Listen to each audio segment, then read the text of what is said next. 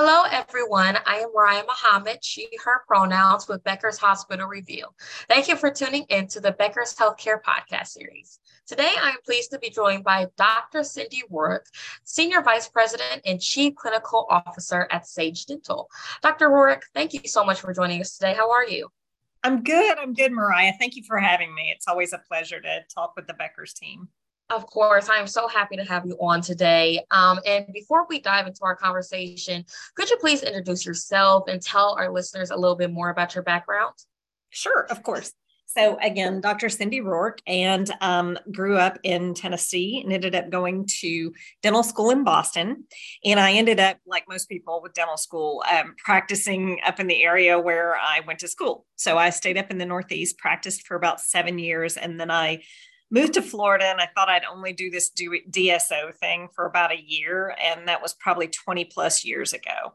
So it turns out that I've done private practice and really enjoyed that. And I've lived in DSO land for quite a while, but I did divert for a short period of time to Vanderbilt and helped rebuild their multi-specialty dental clinic and work on their medical school staff. So lots of diverse experiences to bring to the table. Yes, absolutely. And thank you so much for sharing that. With that, we can dive right into our conversation today. So, Doctor, as we are still in the beginning stages of 2023, dentistry continues to evolve rapidly into this new year. Can you share an overview of 2023 trends and where you think dentistry is now? Oh, sure, of course.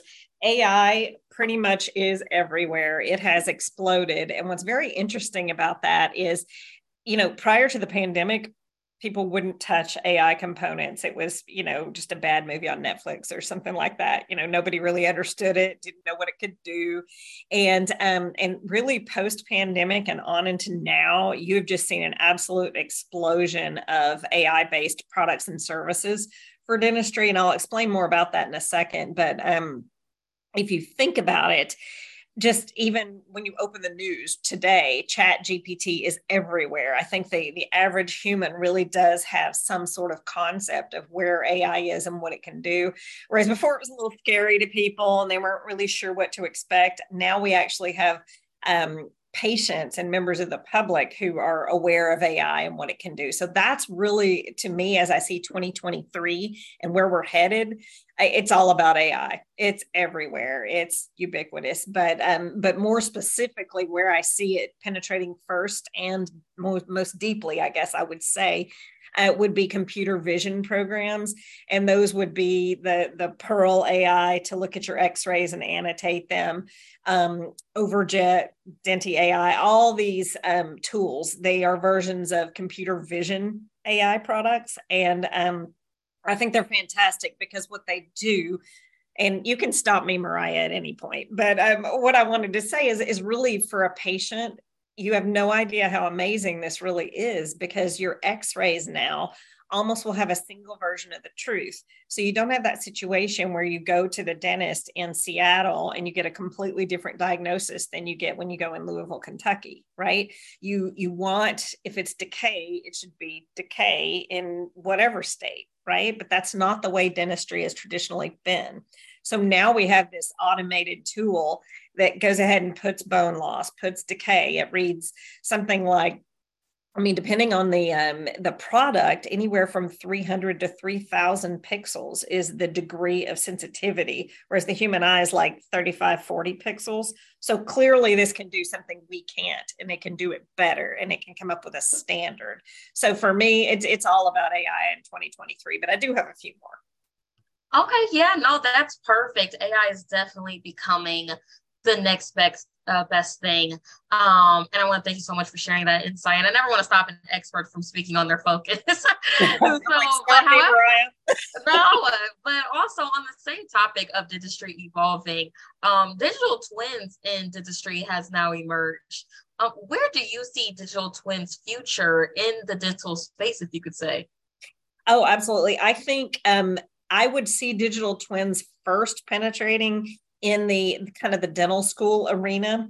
And if you think about it, at least right now, dentistry is a psychomotor skill. So you can learn everything, with your brain, but then you've got to learn it with your hands and be able to reproduce it. And that's something completely different from, for instance, what a GP in medicine would do, right? So you're doing the diagnostic side, but you're also the surgeon and you have to get your hands there. So if you think about a digital twin and that whole metaverse, now you have the ability to train people with real hepatic in a real immersive environment, and their hands actually get the skills they're supposed to get as you learn how to do these things. So I see it in terms of dental schools for sure. I see it in terms of advanced training. For instance, I work with and for DSO. We have about 100 practices.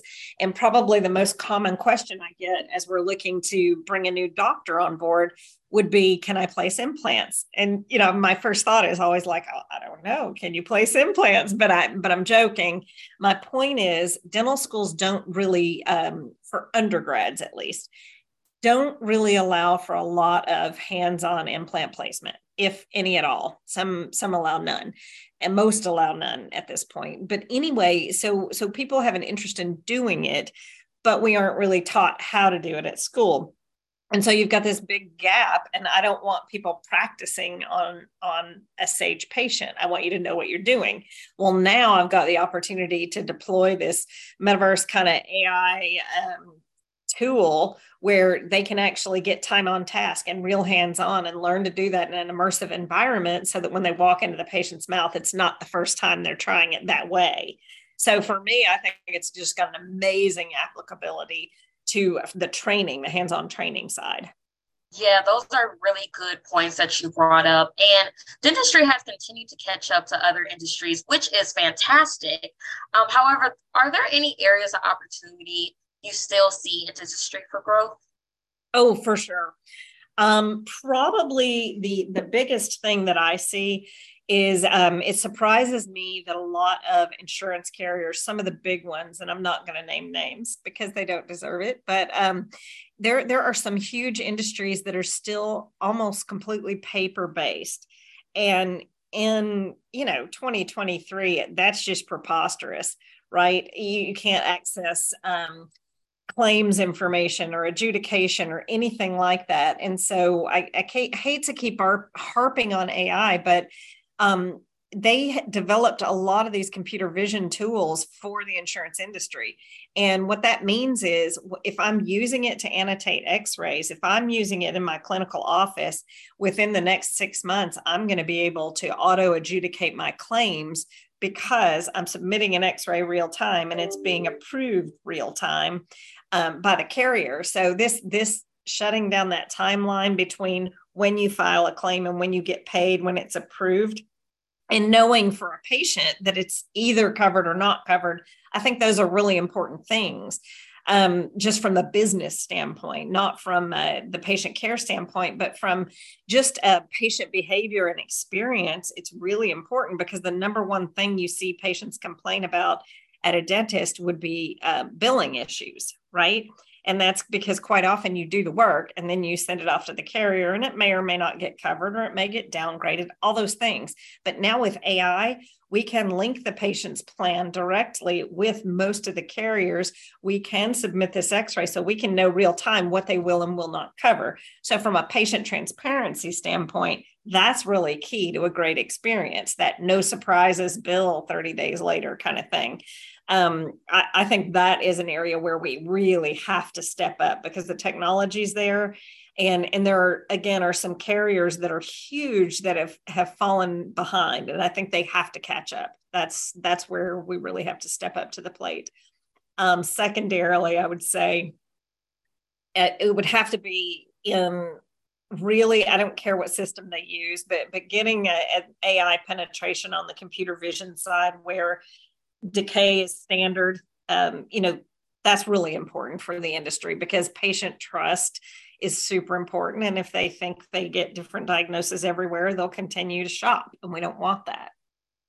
Yes, absolutely. Doctor, as a patient, who is always frustrated with billing Yeah, with healthcare. That is great that you brought that up.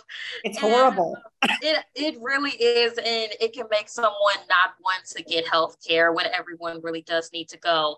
Right. But before I let you go, would you happen to have any closing thoughts for our listeners?